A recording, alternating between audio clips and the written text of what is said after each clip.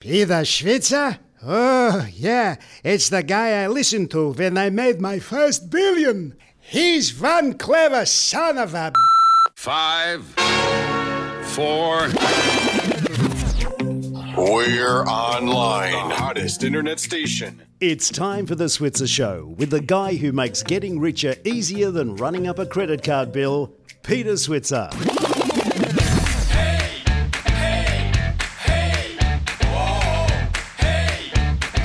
Well, hello and welcome to the Switzer Show. I'm Peter Switzer. I'm joined by my colleague, Paul Rickard. Hi, Paul Rickard. Good afternoon, Peter. I guess at the moment, a lot of people are pretty scared about this coronavirus. Yeah. I mean, do you have a bit of sympathy for that? And Most definitely. I tell you what, I walked into a lift the other day and it was filled with people who, made me think this could be a risky lift. And I was saying to myself, I really wish I had a mask on at the time. People are probably unnecessarily worrying, but the coronavirus is talking about people dying, and these things can spread very easily, and lifts are a great place to be. Now, we've seen a bit of volatility in the markets. We've seen ups and downs, and probably more in Australia than the US, but it's sort of on and off again, I guess, and we're going to probably the way that this is going to run until we really get a handle on the extent and just how risky it is. Yeah, I'm very surprised that the Americans are so relaxed about it, Paul. They had one bad day, but since then it's like the economy is going to just wipe out the coronavirus. And I suspect the level of spreading isn't worrying the experts. But this is the sort of thing that no one really has any experience on. All you can do is look at history, and history says, don't worry, there will be a bit of a sell-off, but then there's a nice big bounce back. But at the moment, we really haven't had a big sell-off, have we? We haven't, and I guess part of that too is that the World Health Organization seem to be very slow to want to sort of declare it as a global health emergency. And even so, they haven't gone the whole way from what I understand. It's sort of... How reliable is who? I have absolutely no idea. I guess it's a bit like bushfires. People probably all become experts in viruses and who and everything else, but that's pretty normal, isn't it? Particularly in our world. Yeah, exactly right. Now, so we're going to get the economist view, Shane Oliver. He'll talk about coronavirus, how it might affect the economy, bushfires, how it might affect the economy. And Shane is a guy who thinks that interest rates could go as low as 0.25%, the cash rate. So I do hope he's wrong, me too. Because the Reserve Bank yesterday, I think, did the right call. It held off lowering cash rates. But, your sort of comrade economist in arms, I don't know what the collective of economists is, whether it's a... Don't say a bunch of nincompoops. Please don't say that. A boat of nincompoops. I'm going to think it anyhow. I'm not going to say it. But anyhow, you got a lot of comrades out there who want to see lower interest rates. They think rates are going to go low, exactly. And then we've got Dr. Ross Walker to give us the medical view on coronavirus. And he will tell us how scared we should be about this. I'm looking forward to getting Dr. Ross's view. And Ross is without doubt one of the most entertaining medicos I've ever encountered. And then we meet Mario Pirrone, who is the president of the Queensland Investor Club. And I want to know what goes on in Investor Club. Yeah, look, I've been to a meeting or two, but have you ever thought about being a member of an investors club? No, not at all. But that was a very interesting answer, Peter. Well, the reason is I am an investor club. I actually effectively... The Peter Switzer Investor Club. Well, what we do here at Switzer is do all the stuff to help investor clubs. Yeah. And I get to talk to the people that they then get in to do lunches and stuff like that. So, but if I wasn't me, I'd be a member of Investor Club any day of the week. Because I think they're a good idea if you're not me. Or even you, Alan Cole. Look, that's a half compliment, so I'll take it, and we should move on. Let's move back to the coronavirus. Okay, so without any further ado, our first guest on the program is the illustrious Shane Oliver, Dr. Shane Oliver, who's Chief Economist at AMP Capital. Thanks for coming on the program, Shane. My pleasure, Peter. Great to be here. Now, we need you because this is a very vulnerable time. We've got something called a coronavirus, which potentially could have an economic implication. What kind of economic implication are you expecting? That's a good question. I am expecting an implication. I don't think it's going to be the disaster that some people think it will be. One of the benefits of being around for a while is that we've seen a lot of these things over the years: SARS, swine flu, bird flu, Ebola, MERS, and oftentimes the pandemic that gets steered by markets and some investors turns out not to be the case. In fact, invariably that's not the case. My feeling is that, yes, this will be a bit of a drag on Australian economic growth in the first quarter, the current quarter of the year, simply because we banned Chinese tourists for at least 2 weeks. And if the ban continues beyond that, then you get a bigger impact. So there is going to be some impact on the economy. But by the same token, I do think that the efforts to contain the virus have been a lot faster than we've seen in the past. That seems to be working to some degree. The travel bans in particular, painful as they are, they do prevent these things from spreading. We haven't seen a lot of transmission outside of China. I know we hear regularly of updates in Australia that another case has been found, but the reality is that 99% of the cases have been in China so far. And in fact, the number of new cases announced outside of China has been in decline over the last few weeks. The other thing to note is that within China, 66%, 2/3 of the cases have been in Hubei province, which is where Wuhan is. So to some degree, it looks as if the virus and the number of cases are being contained mainly to China and mainly to where the initial outbreak occurred. The other thing to note in all of this is that, yes, the number of cases has increased quite dramatically. We get this daily update. It's now over 24,000 cases. By the time many people hear this, it's going to be more than that. But it is worth noting that the death rate, the mortality rate, is around 2%, which is well below SARS, which was around 9%. And most of those people, in fact, 88% of the people who have died so far have been over the age of 60, and 70% of the people who have died had a pre-existing condition, a heart condition, diabetes, whatever, which is fairly similar to what happens with common flu.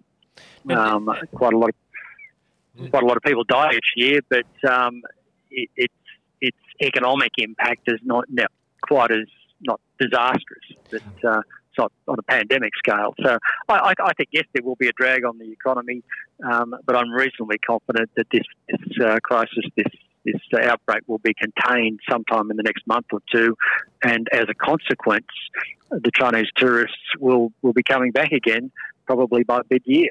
And what about, Shane, what about the impact on things like our education sector, which is really one of our major, I guess, export industries these days? We're hearing stories that Thank you very much. One of the big universities in Sydney is talking about putting its semester back, because, of course, the foreign students can't get here as well. Are we potentially in Australia, if let's say this is turns out to be more problematic than perhaps you're suggesting, are we in Australia just a bit more, because of our dependence on China, are we potentially a bit more exposed than other countries? Yeah, we are. That's true. 33% or a third of our exports go to China. Obviously, iron ore and coal are the top ones, but the third biggest export earner is education. And if you want to look at it in terms of the size of the overall economy, Chinese students account for 0.6% of our GDP. Obviously, their education spending in Australia. And Chinese tourists account for 0.2% of our GDP. They account for 20% of our tourism export earnings, but that's 0.2% of GDP. So if you add those two numbers up, if Chinese tourists can no longer come to Australia for an extended period, Chinese students can't get here to study for an extended period, then the hit to the economy is 0.8%, 0.2% from tourism and 0.6% from education, so 0.8% hit to the economy as a share of GDP. So that's a rather scary figure. It's nearly 1% hit to the economy from that alone, and that's ignoring the impact on lesser demand for resources and lower confidence globally that might flow from a full-blown pandemic. But I think they're the sort of the scary numbers. The question is it going to be that bad? And I tend to think that it probably won't be, that the measures that have been put in place to try and contain the virus will ultimately be successful, and that sometime in the next month or so, things will gradually start to return to normal, and then you see this sort of spring back in economic activity. Yes, there's a bit of pain in the very short term, that economic activity eventually bounces back, probably within the next 3 months, and then we move on again. Okay. That's basically what happened with SARS. Okay, let's go to your bushfire calculations now. Do you think in the short term, December quarter and March quarter, GDP will be very low as a consequence of bushfires? And then are you then hoping in the latter quarters, as the government spends, both state and federal, that will get a bit of an economic kick up, such that we see 2.75% the Reserve Bank tipped? And I'm tipping you won't agree with that number. I won't agree with that number, but You're I'm not going to go into becoming curmudgeonly in your old age, aren't you, Shane? Like, you're taking on the Reserve Bank every time. Once upon a time, you always agreed, like a good young economist, but now you're a cranky old economist. You don't agree. Well, sometimes you've got to disagree. You can't go along with everything they say. They're not always right. In fact, they have had a history, like many economists, of being too optimistic on economic growth for most of the last decade. They sort of start off talking about 3.5% growth, 3% growth, and it slows down. They have to cut interest rates, and then they say, "Oh, don't worry, growth will pick up next year." And then, of course, it doesn't happen, and it keeps getting pushed out. That's been the story of much of this decade. But I sort of mostly agree with the RBA that the bushfire impact will be temporary, as will be the coronavirus impact, and that will mainly show up in the current quarter, a little bit in the December quarter, but mainly in the current quarter, because that's when the bushfires really intensified over that late December, early January period. And the bushfires could knock about 0.3% off economic growth in the current quarter. And when you put, say, that together with the coronavirus, which could knock, say, 0.2% off, it's quite conceivable that the economy may flatline or even go backwards in the March quarter. But history from these sort of disasters, I guess, is that things rebound fairly quickly. There will be a lot of effort in rebuilding following the bushfires, and that's going to create a bit of a boost starting through the June quarter, which is why I could sort of understand why the Reserve Bank has sort of stuck to its forecast. It's probably going to revise down. I think Philip Lowe has indicated that they'll be revising down their numbers up to the June quarter, but for the year as a whole, they're not revising down. My view, though, is that I don't think the bounce back will be quite as strong as the Reserve Bank is allowing for, so therefore I think growth will pick up a little bit this year compared to what it was last year, but I don't think it will pick up as much as the Reserve Bank's talking about. I think we're probably going to end up somewhere closer to 2%, which is better than what we've seen over the last couple of years, but not quite the 2.75% that the Reserve Bank is talking about. Okay. Now, I will tell you the question I asked the Reserve Bank Governor today at the National Press Club conference. I said to him, many of the members of the media out there luckily get to watch sports stars and movie stars, but people like you and me, Sean, we're stuck with watching the Reserve Bank Governor, Phil Lowe. And that brought a bit of a laugh, and he also felt for us as well. But the reality is people like you and I watch him, we watch the Treasurer, and we try and work out what they want. And I reckon, and I said to him, I think you don't want to cut interest rates again. And he kind of nodded in agreement. And I said, therefore, what kind of a budget deficit do you want to see Josh Frydenberg throw out in May? Now, he avoided, giving an embarrassing number out there because, he doesn't want to put Josh on the spot. But he did make the point that he'd like to see a lot more public investment by the federal government because public investment's been pretty low for quite some time. What's your view, Shane? Because you've got a 0.25% cash rate out there. If Josh does surprise and starts throwing a lot more money at the economy, would you pull back that 0.25% prediction? Yeah, and I think you've already intimated that in your note today, Peter, where you said I was sort of hedging my bets there. And yes, I am hedging my bets a little bit. If we get a decent stimulus from the budget in May, and the Reserve Bank gets advance notice of that, then I think it takes a lot of pressure off the Reserve Bank. And I think that would actually be a better outcome. Monetary policy can help, but I kind of think it's like fine-tuning. It's sort of the macroeconomic. Like you think about gardening. If you want to mow, you've got a whole lot of grass to mow, but you don't want to sit on lawnmower out, you just get your little one out or your little whippersnapper out and give it a quick tidy up. So that's a bit like monetary policy, whereas fiscal policy is the heavy hitter. And I think we're at a point where we do need some more heavy hitting in the economy. Monetary policy can help, but it's a blunt instrument. It can also have distributional consequences, which is economic jargon for sometimes saying things are unfair.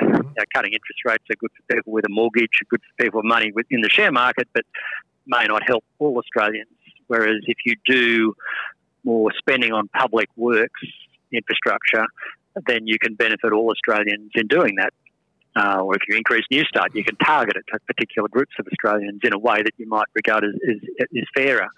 And you also get a more assured impact. We can keep cutting interest rates all we want, but it's a bit like the old saying, you can lead a horse to water, but you can't force them to drink. And I think fiscal policy is very different, though. If you undertake the fiscal spending, that spending is actually occurring. It has an impact. You can see the heavy equipment out there, putting the public works into place, building the roads, building the dams and so on. So I think if there is a fiscal stimulus in May, I'd welcome that, and I think that would head off the need for lower interest rates. And I think that would be more important. It's more important for the government to do that than just blindly focus on getting us back to a budget surplus.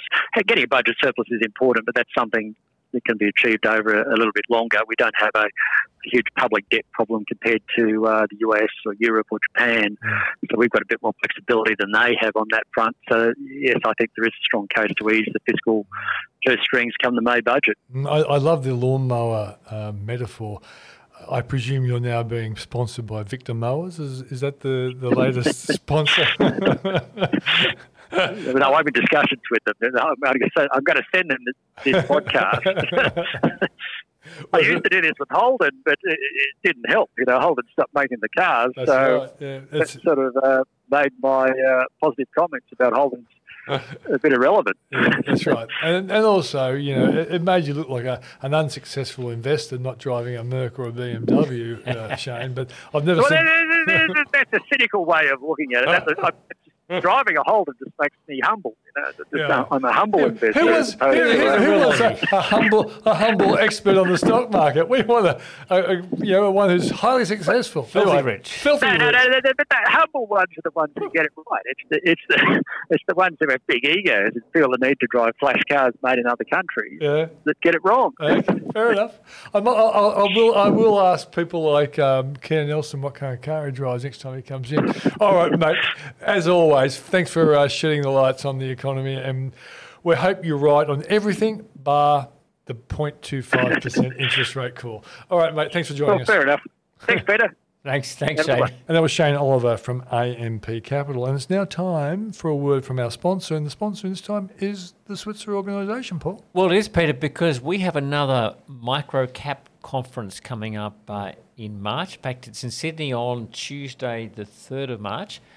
We're going to have some great companies, some CEOs of some great little companies sort of, I won't say selling their wares, but at least presenting, doing the song and dance about what's happening in their company. Now, I'm thinking of CEOs doing song and dance. Yeah. That'd be good. It would be good. Now, the reason we selected this date, Peter, of course, it is reporting season. Yeah. So the companies are all coming out fresh out of their half-year or annual profit reports, or in most cases, many cases, they're still losing money, but they'll be able to talk about how they're going, talk about their financials, and give you a really good hands in terms of where they see their growth opportunities and just how much headway they're making. Yeah, and they can't gild the lily because their public reports are out there, so it's a great time to hear from them. So that's in Sydney on Tuesday, March the 3rd. That's the Switzer Microcap and Smaller Companies Conference. Yeah, and if people want to know where to go, where do they go? They go to switzerevents.com.au. Well done, Paul. And the last time we put this on, a lot of companies presented and their share prices did really well as a consequence.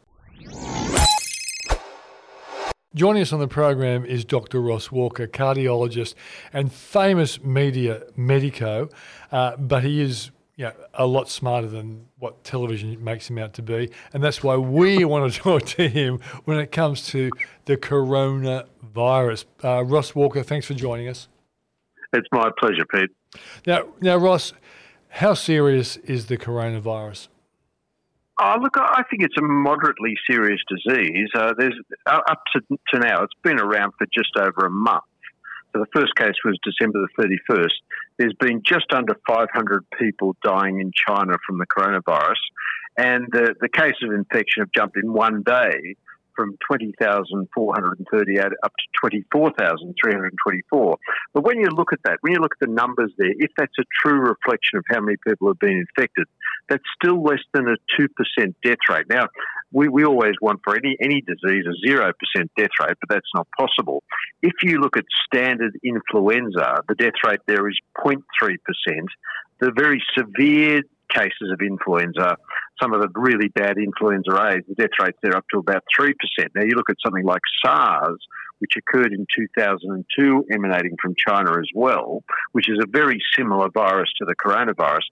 That had a 10% death rate, and another very similar virus called MERS, which is Middle Eastern Respiratory Syndrome, started in Saudi Arabia for bats infecting camels, then humans. That actually caused a 34% death rate. So the coronavirus is nowhere near as vicious as SARS and MERS, but it's pretty contagious and it's spreading pretty rapidly. And the point about this as well, it's really only dangerous in terms of risk of death and making people very ill if they have some other comorbid condition. So people that have existing heart disease, diabetes, cancer, if they get the coronavirus, then they can get extremely ill. But for young, healthy people, it just gives you a bit of a flu-like illness, a bit of a cough and fever for a few days, and then you get over it. So, Ross, is modern medicine getting much better at handling these outbreaks, particularly compared to the Spanish flu, where was it 500 million affected and 50 million died? Yeah, that's it. Yeah. Well, look, the point is we've got to be blunt about this. We have no treatment for the coronavirus. We're getting better at isolating and quarantining people. That's all we're doing for the coronavirus. There are some hopeful drugs on the way that may work against the coronavirus that have shown some success with SARS, because, as I said, they're very similar viruses. But we don't have any antivirals, and at the moment we don't have a vaccination against the coronavirus either. But people are working on that, but that mightn't be available until 12 months away. So really it's not going to help our current epidemic, and it is an epidemic. Ross, pardon my ignorance, but this is just one particular strand of the coronavirus. Is that correct? Yeah, that's absolutely cool. There's been 3 coronaviruses that have affected humans. Now, we have to realise that the natural vector for the coronavirus is the bat. Those bats are dreadful animals. And they can cause corona, they can cause Hendra, the lyssavirus, they can cause a whole lot of nasty things. And so what the bat then does, it carries the virus around everywhere it goes, and the bat can then drop some of the coronavirus into a pig pen or in fact, in this coronavirus that's happened in the Wuhan seafood market, where allegedly it was a snake that was infected by a coronavirus from a bat that spread it around. So yeah, that's how it happens. But this is only one of 3 coronaviruses that have affected humans, as I mentioned before, the SARS virus and the MERS virus as well. Ross, can I ask this question? Paul was going to ask you a question, but I beat him to the punch. Yep. It seems to me all of these serious viruses come out of countries where the health standards and the food standards are more akin to an underdeveloped country rather than a developed country. Is that a fair generalisation? I think it's reasonable, but let's also not deny the fact that we have influenza go through every society every year, and we live in a pretty hygienic society. And as I said, influenza is just as contagious and possibly in some cases more lethal than the coronavirus. But there's a whole lot of other. We're talking about viruses, but there's a whole lot of other bacterial, fungal, and what we call helminthic diseases that are much more common in underdeveloped nations as opposed to developed nations. And a lot of people don't realise this about viruses. Just any virus at all, whether we're talking about just the cold virus, I think, or the rhinovirus, or whether you're talking about influenza, or whether you're talking about herpes, viruses are not living structures. What they are abnormal segments of protein that need a living cell to exist. So if, for example, you've got influenza and you cough and cough and cough and cough, it can only stay on a surface for a certain amount of time, then the virus just decays into nothing.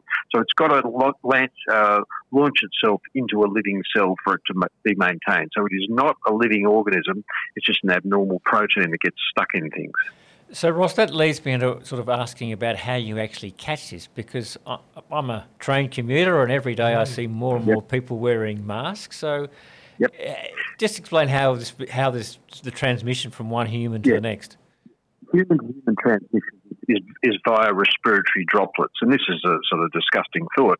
But if you're in a train or if you're in a bus or in a lift and someone coughs, then a whole lot of mucus goes out into the air. You breathe the mucus in, the little droplets of mucus in, you breathe them in when they cough near you, and that then can set up shop in your respiratory tract. So that's basically how it happens. So there are certain viral infections like viral gastroenteritis that are from a hand and mouth transmission rather than coughing. So it just depends on the type of virus and what we call mucosal surface, whether it's the surface of the lining of our respiratory tract or the surface of the lining of our gut, what sort of mucosal surface this virus hooks onto. And is the mask protecting the user from catching the virus or the user from spreading the virus, or both? A bit of both. And the best masks are the ones that we also advise people to use during the bushfires, the P2 masks, which are much better filters. But even the surgical masks that you're seeing a lot of people wearing, or the designer masks people now wear, the black ones and whatever, they have some effect, but nothing is 100% effective unless you wear one of those big space suits that you see in those scary, contagious infection movies. Ross, give us an idea of what the early symptoms are, because I'm sure out there are hypochondriacs who are really scared out of their britches, thinking, I've got the coronavirus. What are the standout symptoms? Well, the typical symptoms are just cough and a fever. But that's the typical symptoms of all respiratory infections. So just because someone gets a cough and a fever, unless they've been in contact with someone who has been in China in the last few weeks, they're not going to get coronavirus. I mean, it's just you can't just get it just because someone else is sick. So there's got to be some chain of command, so to speak, of the virus being spread. Now, you're the only person I know who could answer this question. And why did the bacteriologist, if such a word exists, pick on poor old corona when they decided to name this virus? Yeah, I had no idea. And it's a virus, not a bacteria. So bacteria are living organisms, whereas viruses are not. And so I don't know where they get these names from. Who knows? Sometimes they name it after a person. Maybe the corona is the virologist's favourite beer. Who knows? Well, unfavourite beer. It certainly is not going to be good for the brand. Ross Walker, thanks for... That's right, yes. Ross Walker, thanks for joining us on the program. Great to talk to you guys. And that was Dr. Ross Walker, cardiologist extraordinaire and media medico. Now, Paul, another word from our sponsor, and once again, the sponsor is the Switzer organisation. Well, I'm getting really excited, Peter, because we're getting close to our Switzer Investor Strategy Days. This is our big conference which we take around Australia. Yeah. Look, the theme this year is about the length of the bull market. March will mark the start of the 12th year of the bull market, and I reckon every investor is asking how much longer can it go, and if it's going to run, how much higher the market's going to go. And we're doing that in a year when we're coming into US presidential season. So this is a really important year for markets, the fourth year of a presidency, and we've started pretty good. We've had a few things to deal with, like the virus and a few other things, but I think there's a lot of people questioning about just what they do with their portfolios. Yeah, and I think some people are thinking, well, there's got to be a pullback somewhere along the line, but then after the pullback, will there be a rebound?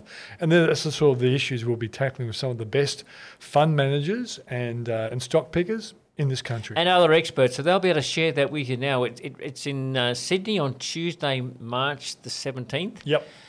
Melbourne, Tuesday, March the 24th. Brisbane, Wednesday, March the 25th. And we're going to take it to Adelaide and Perth in late May, and we'll come back and talk to you a bit more about that later. But they're the three big days, and we've got a great roll-up of speakers, fund managers, presenters, And I reckon of all the conferences we do, I know I talked about the microcaps earlier, but this is probably the numero uno, and I find that we get such great feedback from our attendees about what they get out of it and just how much help it can be. And I think this is a really big year, so it's sort of it's really important. Though both conferences are equally worth attending, Paul. Now, what do people go to? Yeah, no, I always left out the plug line. Of course, where do you go? To learn more about those conferences, you go to Switzer Events, all one word, switzerevents.com.au. Well, everyone's always on the lookout for some inside information / education when it comes to investing. And Mario Pirrone is the president of the Queensland Investors Club. So Paul and I thought we'd have a catch up to see, well, what goes on in an investor club. Mario, thanks for joining us. Thank you very much. Thanks for inviting me along. My pleasure. How long has the club been in existence? Look, the club goes back to the 70s, pre my days, but apparently it was born out of after a crash they had back then. A number of investors got together to see if they could actually pool their knowledge and be better prepared for situations like crashes at the time. Okay, so what exactly happens at the Investors Club? Well, we're a non-profit organisation for people interested in investing. So we provide a forum enabling investors to share and increase their investment knowledge. And the way we do that, we hold monthly club meetings at the Brisbane Club. It includes a 2-course dinner. And while we're having that dinner, we have a key guest speaker present on the night. And we then invite the members to actually ask questions after the guest speaker has spoken. So next Tuesday, for example, Peter Monkton, the chief economist for the Bank of Queensland, he's going to be our guest speaker.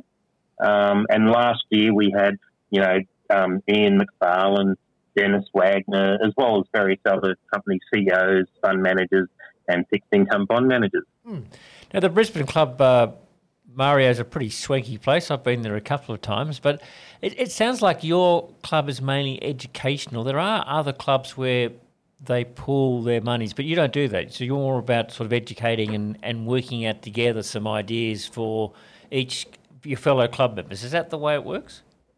Yeah, it's basically to provide that forum. On the night, you actually, not only do we have the guest speaker, but then we also encourage members to share their knowledge through giving presentations if they feel like doing that. So we actually have a number of members that will get up and give a quick 5 to 10 minute presentation. And at the end of the night, we end up having a round robin, and we invite our members to briefly share their thoughts, tips, concerns. So, and then through the networking that happens at the bar before we actually start the meeting and during the dinner, people can access other people's knowledge and expertise on investing. Now, listen, Mario, you've been around for a while, and so have I. When people start giving their best insights on a particular stock, it can lead to a division of views. Have you had a few good old-fashioned Barneys, not of a physical kind, but at least of a mental kind, when people actually disagree with the analysis?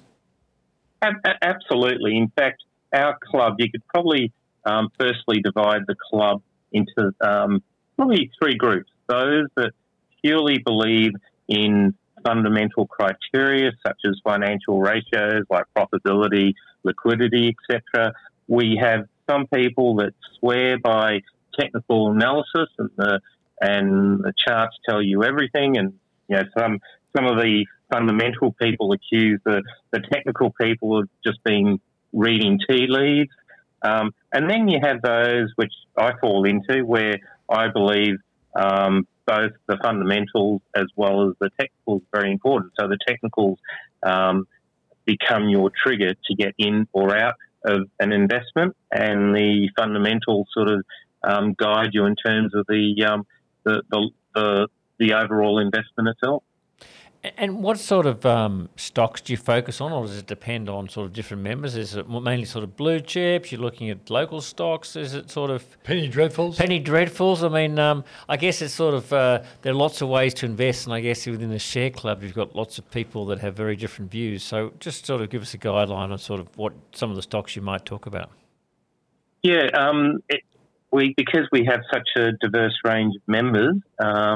We actually end up talking about, the blue chips as well as the penny dreadfuls.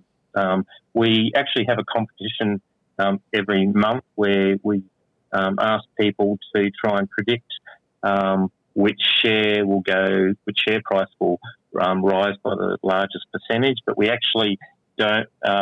We actually don't allow them to select shares under $1 because we find it's a little bit too hit and miss. But a lot of our technical